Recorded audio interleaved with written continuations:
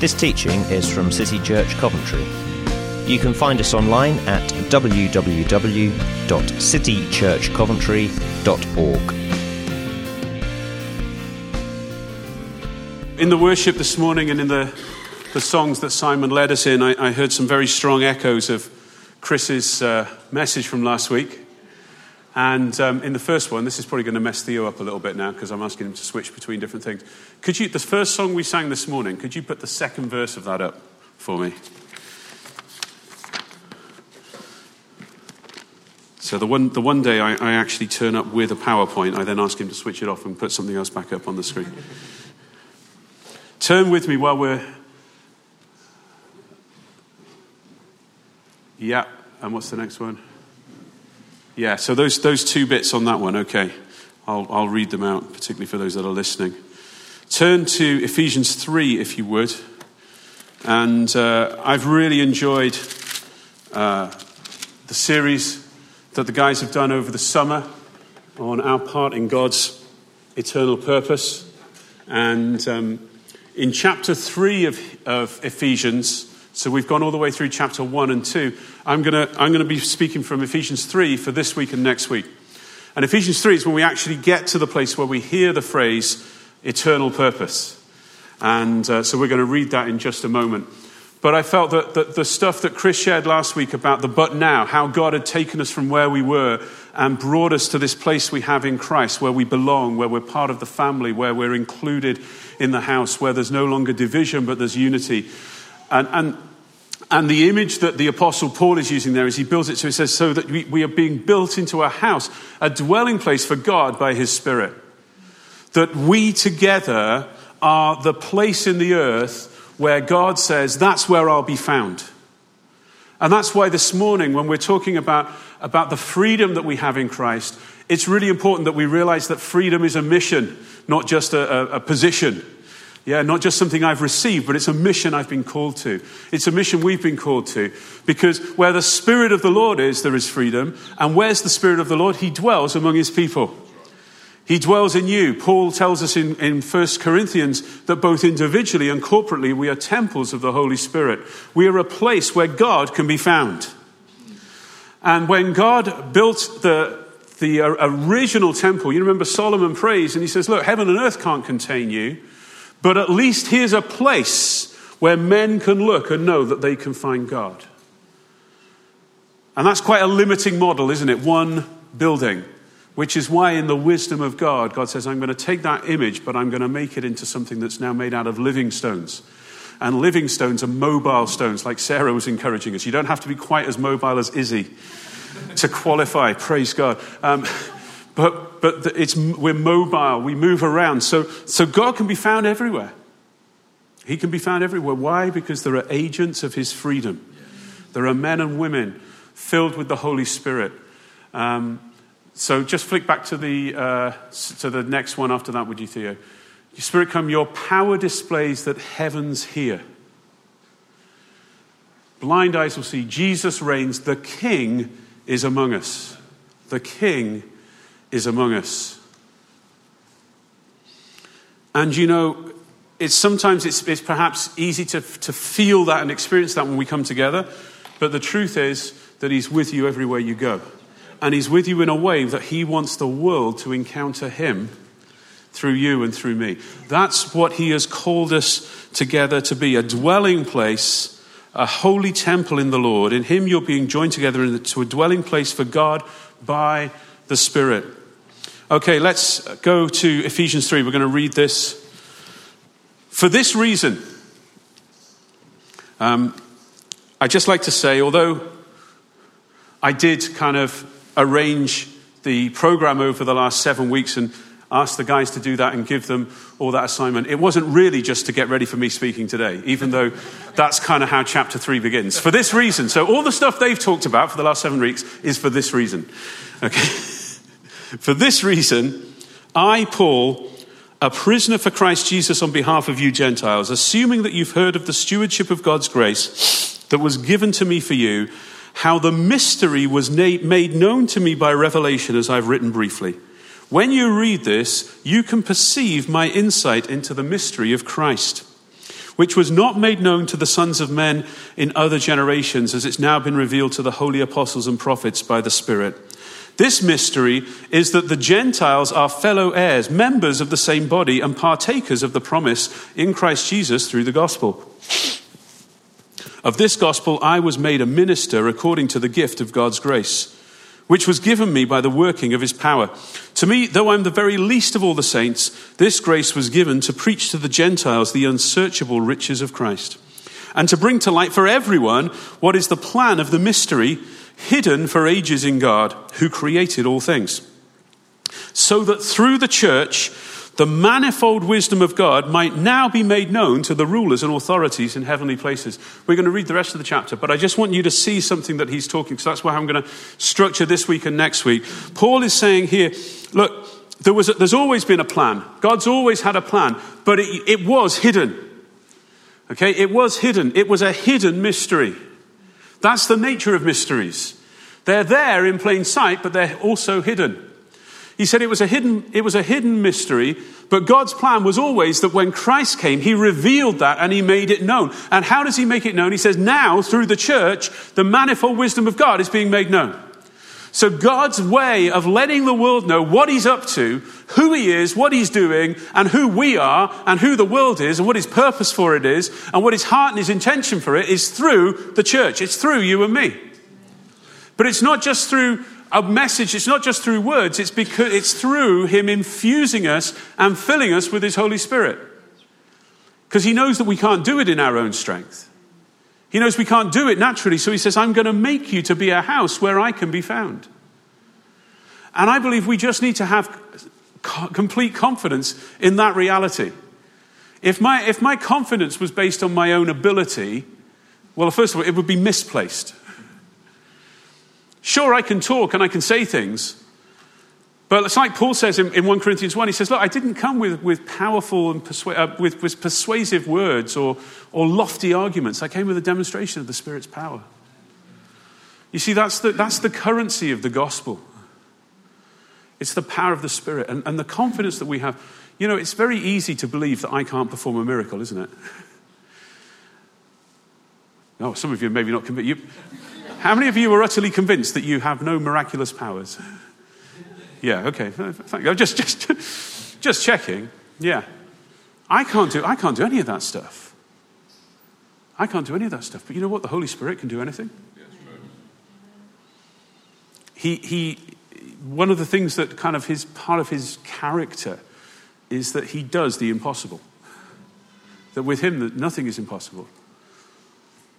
And he's saying the mystery, God's plan, what God was doing in the world was kind of hidden for generations, but now it's been revealed, and it's being revealed, yes, through apostles and prophets to the church, but it's being revealed to the world through the church. Yeah, that's our task.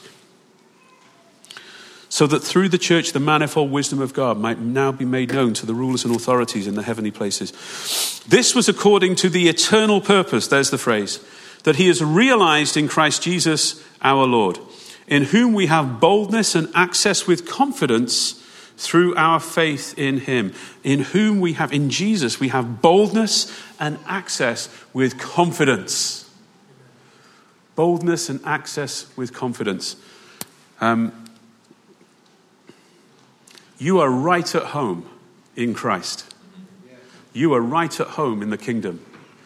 There is no need and no room for any sense of imposter syndrome in the kingdom of God. There's no room for that in this church. It's easy to feel it, isn't it? Because you can look at some people and you can be in awe of how godly they are and how full of faith they are and how disciplined they are and how much they know the scriptures and how spiritual they are. And you think, oh, if only they knew what I was like, then everyone would realize I don't really belong. Do you know that's the flesh? And if we're honest, we all have that sometimes. I want to make a little confession. I felt that on Friday morning when I was praying with some of my brothers. And I was sat there and I thought, their prayers seem so filled with faith compared to mine.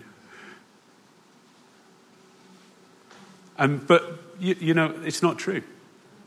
It is true that their prayers were full of faith, but it's not true that we belong because of what Jesus has done. Yeah? We have access. Well, let me read it. Let me get it right. We have boldness and access with confidence. You belong. You belong. You belong under the anointing of the Spirit. You belong placing your hands on the sick and seeing them recover. That's who you are. That's who he's made you to be. So I ask you not to lose heart over what I'm suffering for you, which is for your glory. For this reason I bow on my knees before the Father, for whom every family in heaven and on earth is named, that according to the riches of his glory, he might grant you to be strengthened with power through his Spirit in your inner being, so that Christ may dwell in your hearts through faith, and that you, being rooted and grounded in love, may have strength to comprehend with the saints what is the breadth and length and height and depth, and to know the love of Christ which surpasses knowledge, that you may be filled with all the fullness of God. Now to him who is able to do far more abundantly than all we ask or think, according to the power at work within us, to him be glory in the church and in Christ Jesus through all generations, forever and ever. Amen. Amen. Wonderful. Why has he saved us? Why has he taken us from the domain of darkness into the kingdom of light? Why is there that wonderful but now in Ephesians 2? Why is it there? So that God can build his house. It's wonderful, isn't it? Because when we first get saved, we think that the gospel's all about us. And then as we mature a little and read the scriptures, we realize it's actually all about God. It doesn't mean it's any less for me. It doesn't mean that the gospel is any less this amazing blessing and rich experience in my life. But we realize it's not just about saving me. It's not just about getting me to heaven. It's about God bringing his purpose into the whole of the earth, to fill the earth with his glory, to be this kind of mysterious phrase that we find that God might be all in all, that he has fully revealed himself and fully transformed his creation and made what was created good into its glorious perfection, and taken all that was broken and repaired and restored it, and taken all that was in rebellion to him and vanquished it and done away with it. And we're right in the middle of that plan. We're right in the middle of that plan. So today I want to talk about hidden mystery. And next week I want to talk about revealed glory. Hidden mystery and revealed glory. And what we're going to do today is we're going to look at this image of the house, because if what he saved us for and what his purpose is to create this house where he dwells, and ultimately, and I think some of you are slightly ahead of me to know that ultimately the whole of the universe becomes the house, because that's kind of what we find in Revelation 21 and 22. So we see it's an image that describes the whole of the purpose of God. And it's an image that recurs down through the scripture. And every time we see it, we see something moving forward in the purpose of God.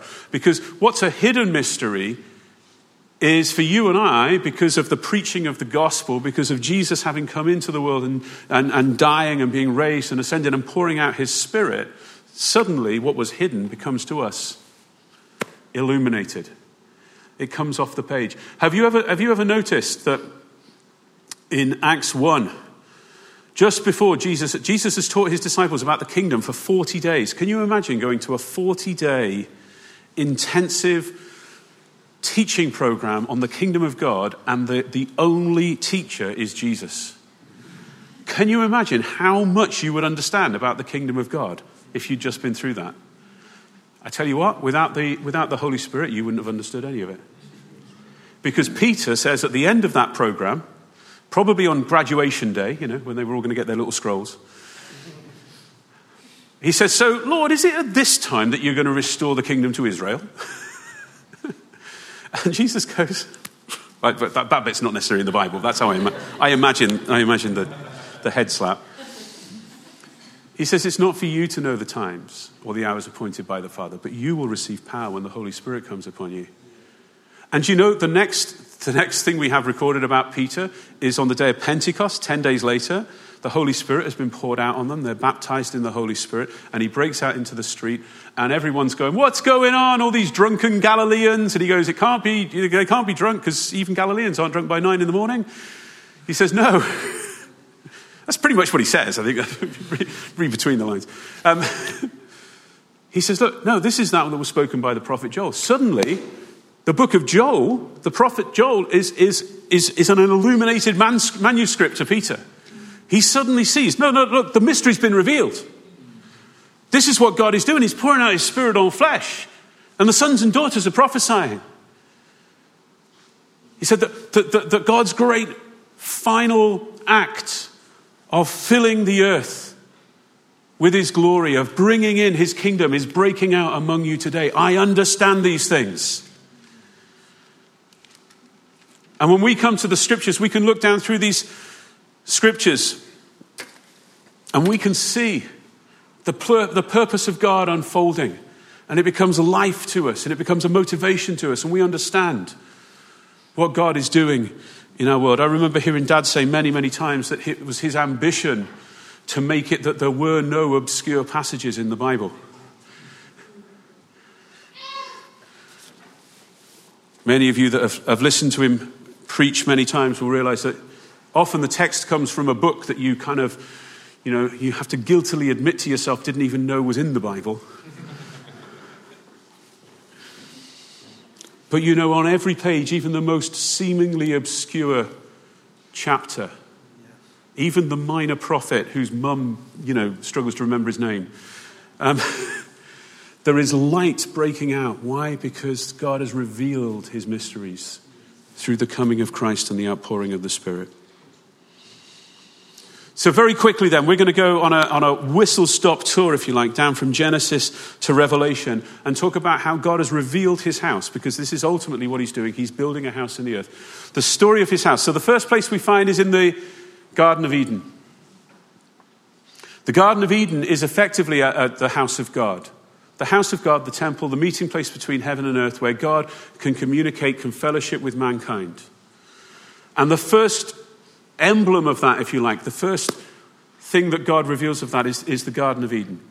It's the first thing where God intervenes in creation to build something that isn't just part of their let there be, let there be, let there be.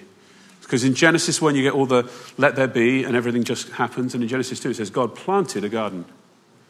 He planted a garden. At the end of Genesis 2 it says he crafted a woman. I like that. But God has come and he says, within creation, I'm now going to come and I'm going to begin to change things. I'm going to use all the good raw material, but I'm going to make it into something more glorious. He does the same with the woman out of Adam, but we're not really talking about that today. He comes and he takes some good raw material, he crafts it into something more glorious. That's what he does. Whenever God intervenes, it always makes things better. Yeah? And so he says, look, there's all this wonderful, pristine, virgin environment, but I'm going to plant a garden. I'm going to show mankind what part of what his purpose in the earth is to do. It's to take the good and to cultivate it into its perfection. And really we find the seed of everything that God wants to do in the Garden of Eden. All the things that are laid out there, all the things that are important. There's a tree of life at the center. We know ultimately the tree of life is a picture of Jesus, thank you. Wasn't a trick question. And flowing out from the garden, there's a river. And the river separates and goes 4 different ways. Why? So that the whole of the earth can be watered. There's life. It's Adam's home. It's also the place where Adam fellowships with God. It says that God would come and walk in the cool of the day. I discovered about a year ago when I was just reading some of this, that when it says the cool of the day, the word translated cool there is the Hebrew word ruach, which is wind, breath, or spirit. So the first person to walk by the Spirit was God. He came and walked with Adam, and they walked together by the Spirit. Isn't that wonderful? So even that's a New Testament thing, isn't it? That's what the Apostle Paul tells us. You walk by the Spirit, walk in step with the Spirit. That was what Adam and God was doing. That idea was right back there in the book of Genesis, in the Garden of Eden. The idea of a place that is on earth but kind of looks like heaven. It's a place where the God of heaven is happy to come and fellowship with people.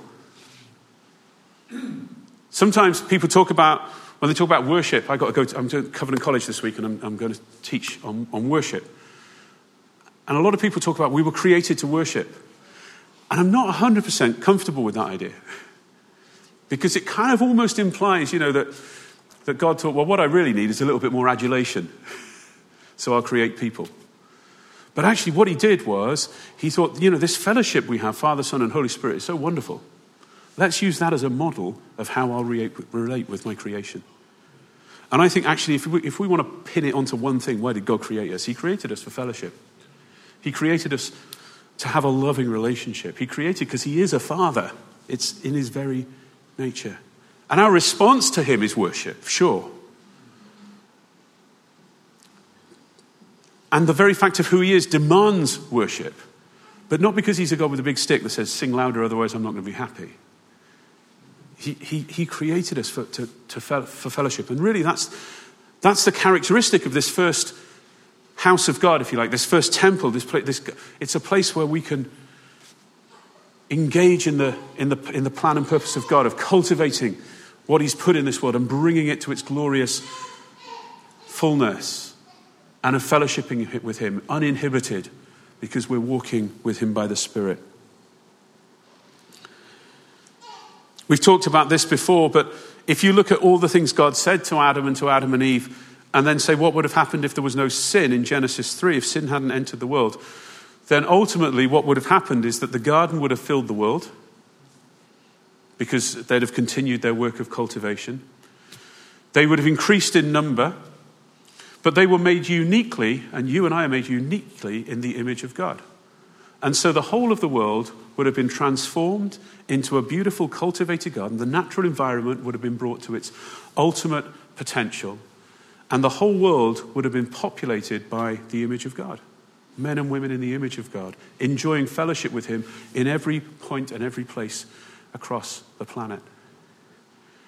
And then we read Genesis 3 and go, it all went wrong. But you know what? In Christ, it all went really, really right. Because that exact same idea is what we're charged with today. We're filling the earth with the image of God. So the earth is a reflection of heaven.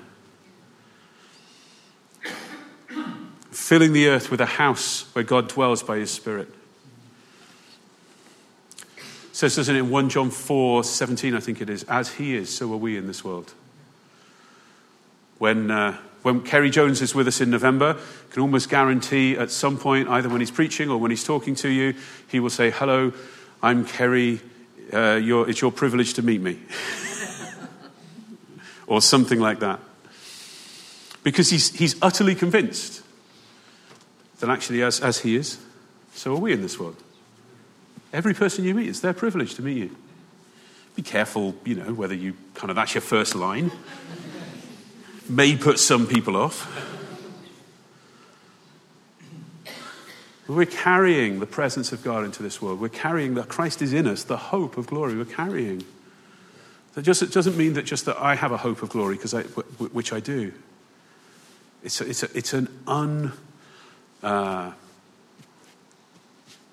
unchangeable, unshakable destiny that you and I will become and share in the glory of Christ. But it's not just my hope, it's also the hope of this world. That Christ is in me, that's your hope. If you don't know Jesus, the fact that Christ is in me, that's your hope. I'm the Jesus that you're going to meet today. You're the Jesus that the people you meet this week are going to meet. And you carry within you the hope of their glory, the hope of their salvation. Then, of course, we know Genesis 3 happened, the fall. Adam and Eve put out the garden. Cherubim put at the doors in order to stop anyone coming back. And presumably that state continued perhaps up until the flood. We don't really know, but certainly no later than the flood in the time of Noah. And then we have many centuries, probably millennia, where there is no expression in the earth of the house of God. And when men worshipped, they worshipped at an altar, just a single stone, or sometimes 12 stones arranged. But there was no place where you knew that you could go and meet with God. And then in the time of Moses, when God leads his people out of Egypt, he again says, I want you to build a house. But this time it's a portable house. It's a tent. It's a tabernacle. And what God is dealing with in the tabernacle of Moses is redemption. If you look at it really at the heart of everything that's going on, it's how do you accommodate a holy, perfect God with a people who are corrupted by sin? How do you can't walk together by the Spirit like God did with Adam and Eve, because there's a separation that's come. But God is reaching out and he's saying, I'm going to find a way. I'm going to find a way to deal with this, to accommodate a relationship between me and people. And he picks one particular group of people and makes them a nation, the nation of Israel. That he says, I'm going to show you how even in a fallen world, even with a fallen people, I can still have a relationship with this people. I can still be their God and they can be my people. And the matter of sin is dealt with through the sacrifices of bulls and of rams and various other things. But whilst it means that God can relate to his people, there is this separation. And the separation is characterized by a veil between the central part of the tabernacle, the most holy place, and the outer areas, where only one man could go once a year in order to make the atoning sacrifice, or to bring the blood from the sacrifice in to the ark, which speaks of the presence of God and the throne of God. But the tabernacle of Moses was wonderful because it was portable. And it meant that God could be a God who leads his people. He leads them on pilgrimage. He takes them through the wilderness. He brings them in to the promised land. And the tabernacle moved to various places during the period from Joshua down to the time of Samuel. But then in the time of Samuel, it ended up at a place called Shiloh. God does something wonderful through the ministry of Samuel, which really moves his purpose forward. He causes him to, first of all, anoint a king like the one the people liked, and then when that went wrong, to anoint a king that was a man after God's own heart. And this was a man called David. And David is led by God to build a tabernacle, another tent. And we know this, the tabernacle of David. And the tabernacle of David was characterized by the presence of God. Probably the only part of the temple or the tabernacle of Moses furniture that was in there was the Ark of the Covenant. The rest of the things were probably at Shiloh still, and there's even some evidence that actually they got scattered to different parts, that actually the altar of sacrifice might have been at one place and the table of the bread of the presence might have been somewhere else. But the ark, the presence of God, we're told virtually nothing about the structure of the tabernacle of David. But that leads me to kind of imagine. I think it's really interesting. We're not told. There was no veil that we're told of. And it seemed like you didn't have to be a priest to come in. David would come in. The commanders of the army would come in. The prophets would come in. In fact, the people would all come and gather and sing, because God had, through prophetic word, Amos tells us, instructed that actually the worship wasn't just about sacrificing, but it was about these songs. And there's a great creative burst in the life of Israel of singing and songs and instruments. And David becomes someone who invents new musical instruments. And they introduce not just a few warm-up songs before the preach, but 24/7 worship with teams of musicians and singers and prophets who would continually minister to the Lord. And as they ministered to the Lord, they would minister to the nation of Israel. And God's saying, my house is a place of my presence.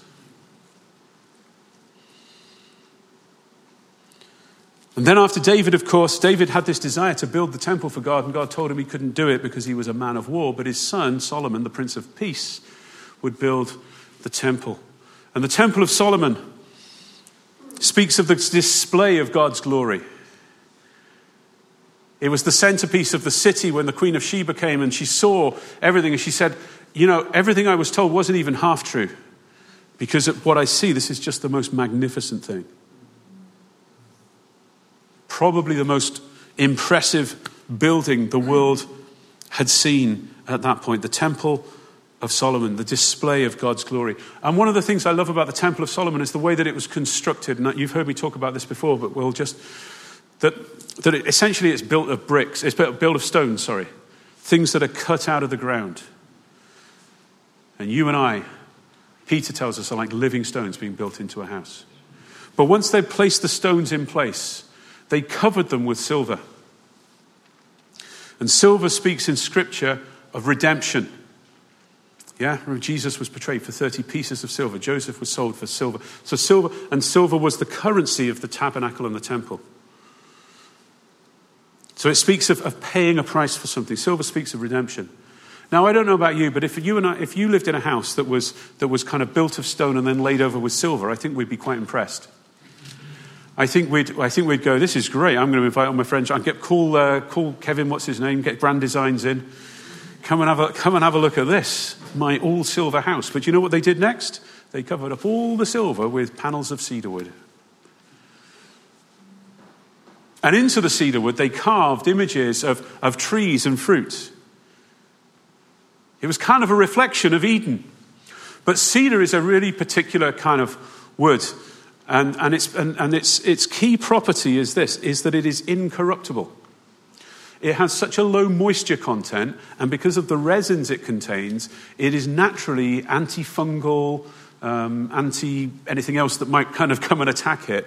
It will last forever. I was talking about this in Canada a while ago, and one of the guys came up to me and said afterwards, he said, all the fence posts you see around the fields around here are cedar, and most of them, he said, they're still the original ones that were put in 200 years ago when this area was first settled.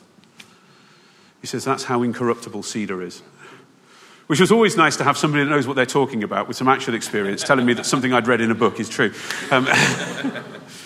I was also told that by the man who sold me and built for us our garden office.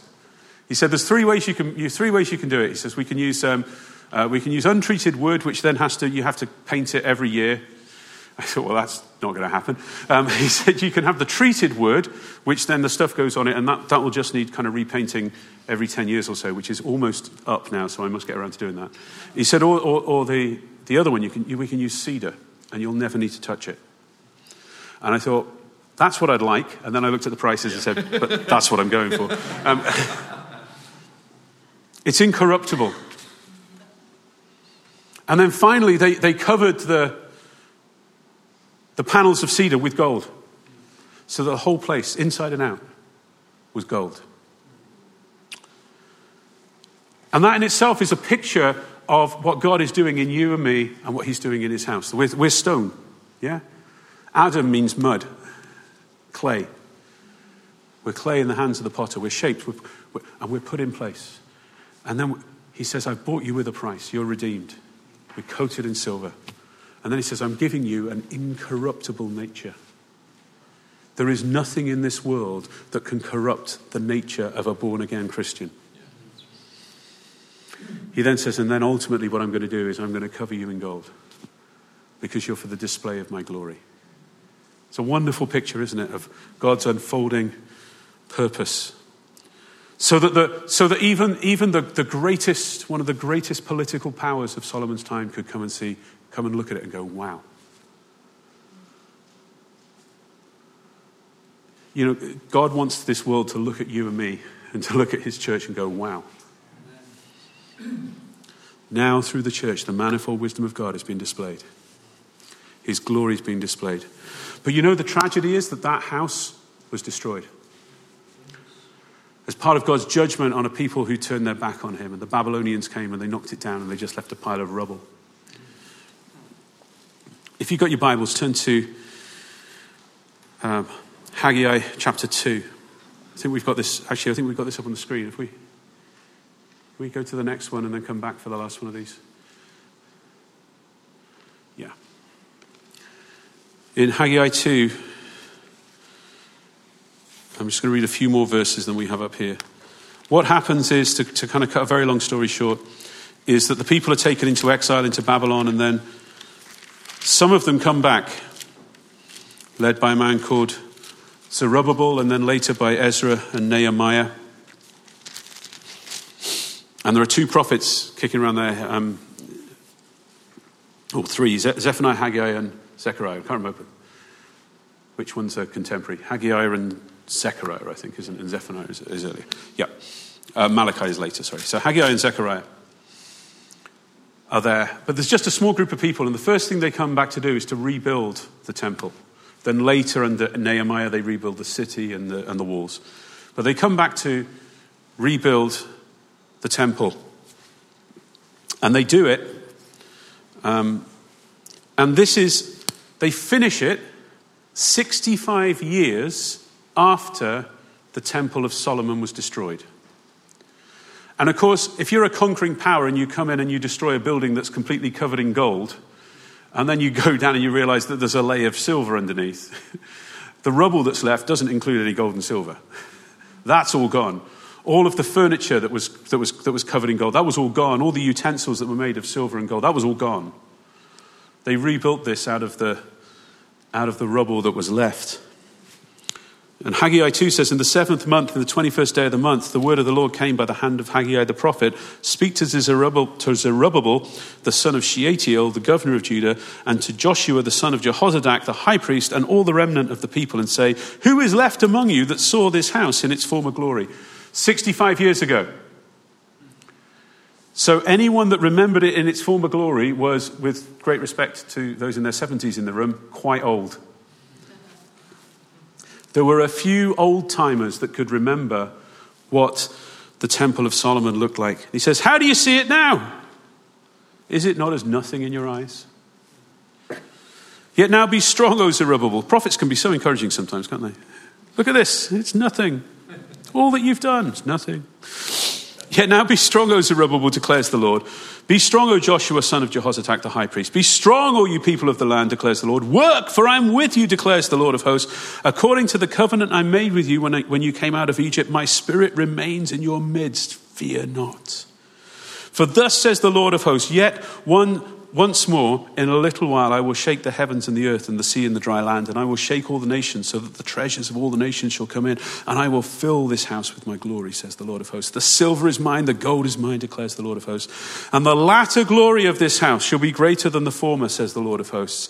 And in this place I will give peace, declares the Lord of hosts. He says to them, look at it. It's okay to say it doesn't look that great. All of you that can remember when this used to be gold and shiny and much bigger, he says, that's fine. It's okay for you to look at it and say, it doesn't look that great because this isn't the end. I'm doing something bigger. And the latter glory, the end glory, the final manifestation of this house is going to be greater than the former. And the former for them was Solomon's temple. God says the ultimate temple I'm building in this world is going to be even more glorious than Solomon's temple. So don't worry that what you're looking at doesn't look that impressive. My purpose is still ongoing. My spirit is with you. I'm still unfolding my mysterious plan, and one day the world is going to see it all. Don't worry that there's no gold or no silver, because the gold and silver that was on that was dug out of the ground, but I've got the gold and the silver, says God. He says, I've got the silver that isn't just a shiny metal, but it's the price that pays for your redemption. I've got that. He says, don't worry about the gold, because I've got the gold. I've got the glory of Jesus Christ that I'm going to impart to you. It's a house that's going to be coated not with earthly silver, but with a heavenly silver, with the blood of the Lamb of God. It's a house that's glory isn't going to rest on what you can cover the outside in so that when the light reflects off it, it looks good. It's going to be the source of that light itself, the glory of God. Simon took that scripture this morning about the glory of God in the face of Jesus Christ. He's the source. He's not just a reflection. And God says, that's the glory I'm giving you. The gold is mine. The silver is mine, says the Lord. And I don't know how many of them really had any inkling of what God was talking about, because it was still a hidden mystery. But when the Apostle Paul comes, he says, I'm revealing this mystery to you. You know that house of greater glory? You know that temple that Ezekiel saw? You know all the promises that the prophets gave about the era of peace and of nations beating their swords into plowshares and the kings coming and inquiring at the mountain of the house of the Lord? You know all of those things? He said it's now through the church. This is the house. This is the house they were talking about. This is the house they were longing for. This is the city that Abraham had seen. He says that this is it. And now, through the church, it's time for the glory of God to be seen in the house of God. Just back into Ephesians 3, we'll finish here.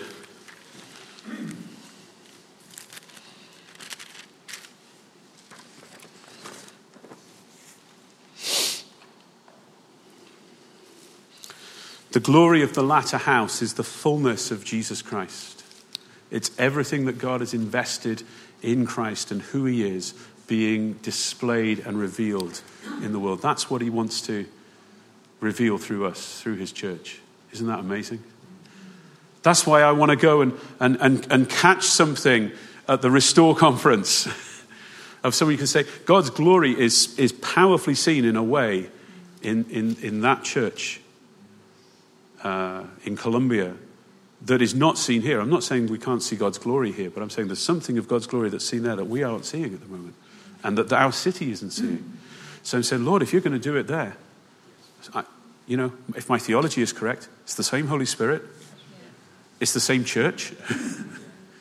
Yeah? Isn't it funny today? I find you meet people today and they read the book of Acts and say, oh, wouldn't it be wonderful if we still lived in a church where hundreds of people were saved every day? And I say, I'm part of that church. And they go, what? So I thought your church was quite small. No, we see thousands saved every day. And after a while, of course, they realize what he's saying. The successor church to that church in Acts is the church that's all over the world today. The pace is increasing. It's not just hundreds and thousands saved every day now, it's tens of thousands. It's happening all the time, all over the world. That's the church that you and I are part of. That's the gospel that we've responded to and that we preach. That's the Holy Spirit that empowers us. That's the plan and purpose of God that we're all part of. I'm part of that church. But I say, Lord, I want to see it here. I love it when I hear stories from other places. I love it when I go other places and I see God doing things. But you know what? I say, God, we want to see that here. I am utterly convinced that's his plan and his purpose. Because otherwise the scriptures just don't make sense to me. We lay a hold and say, God, let it be. And I'll take it any way I can get it. I'll be like the woman with the hemorrhage. I'll come and grab onto the hem of a cloak if that's what works. I'm happy to take, Paul's sweaty handkerchief and rub it over part of my body if that's what God wants to do. I'm kind of hoping it happens in a slightly less gross way, but, it's like, Lord, I want to receive what you've got.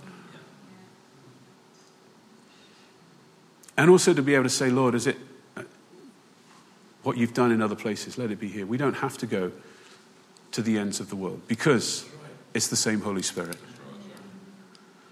And it's a wonderful kind of tension God has between, that even the Apostle Paul, I love the Apostle Paul, he writes the book of Romans and says, look, I want to come and visit you because I want to impart something.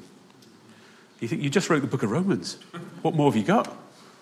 He says, there's some things I can't do unless I'm there because there's something I want to impart to you. And to realize that we can, that God values proximity and he values that's the whole kind of image of the laying on of hands. And I think the thing that it's supposed to teach us is that he wants us to realize that actually we're living stones. But that's not just an image. It actually means this is a living stone, and that's a living stone, and that's a living stone. And we are built together. And if the only time we ever see each other is for 2 hours on a Sunday morning, I don't think we're being built together. It's kind of an image that's saying, look, proximity is important. Geography is important. But to also say it's not a limitation on God. It doesn't limit him.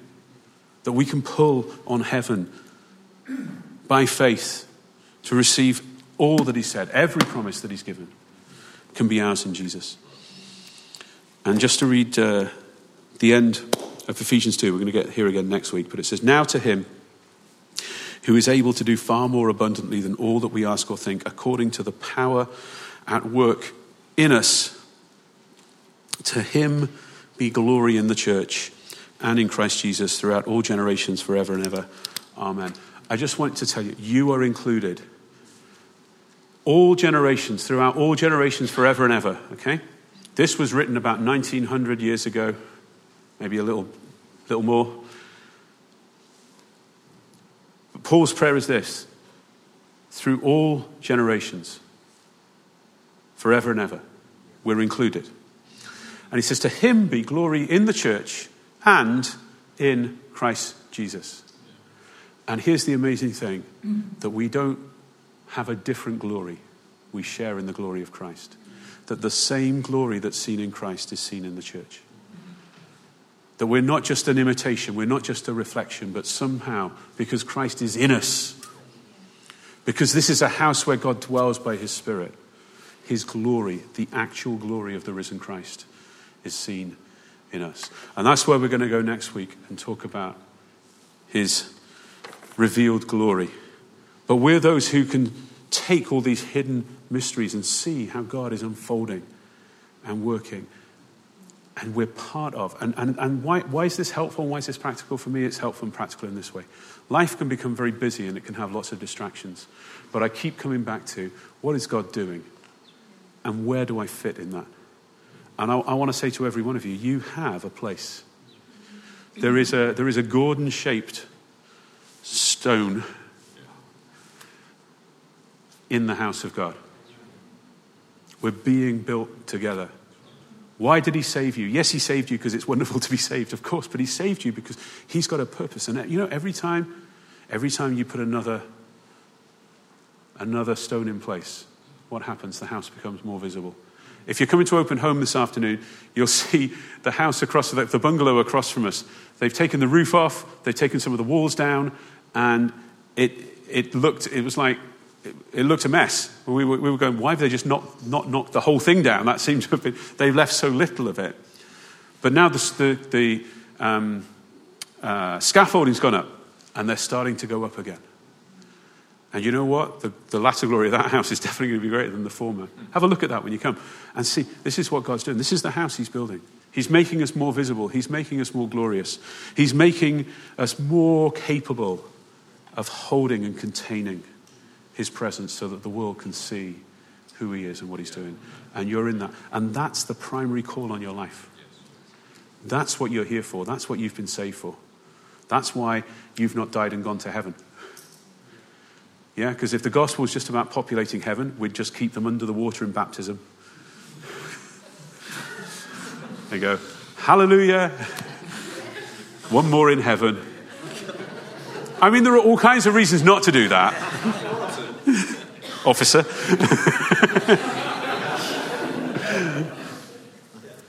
But the sign that you have a purpose in this life is that you came up out of the waters of baptism.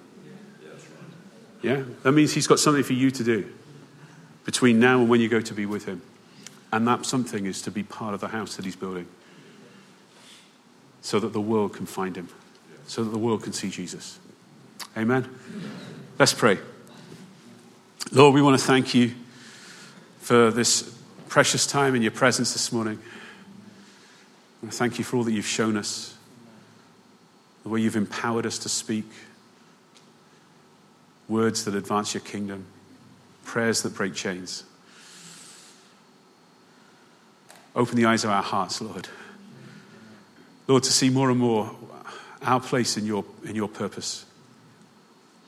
Our part and our call in you. And Lord, let the things of this world diminish in our sight.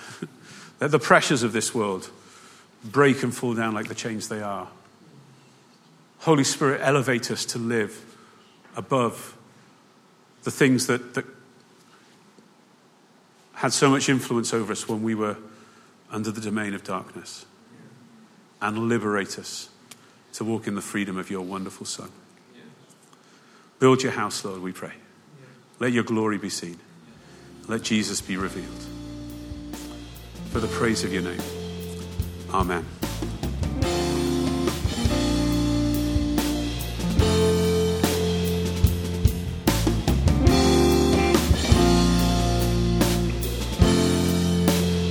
Thanks for listening to this teaching from City Church Coventry.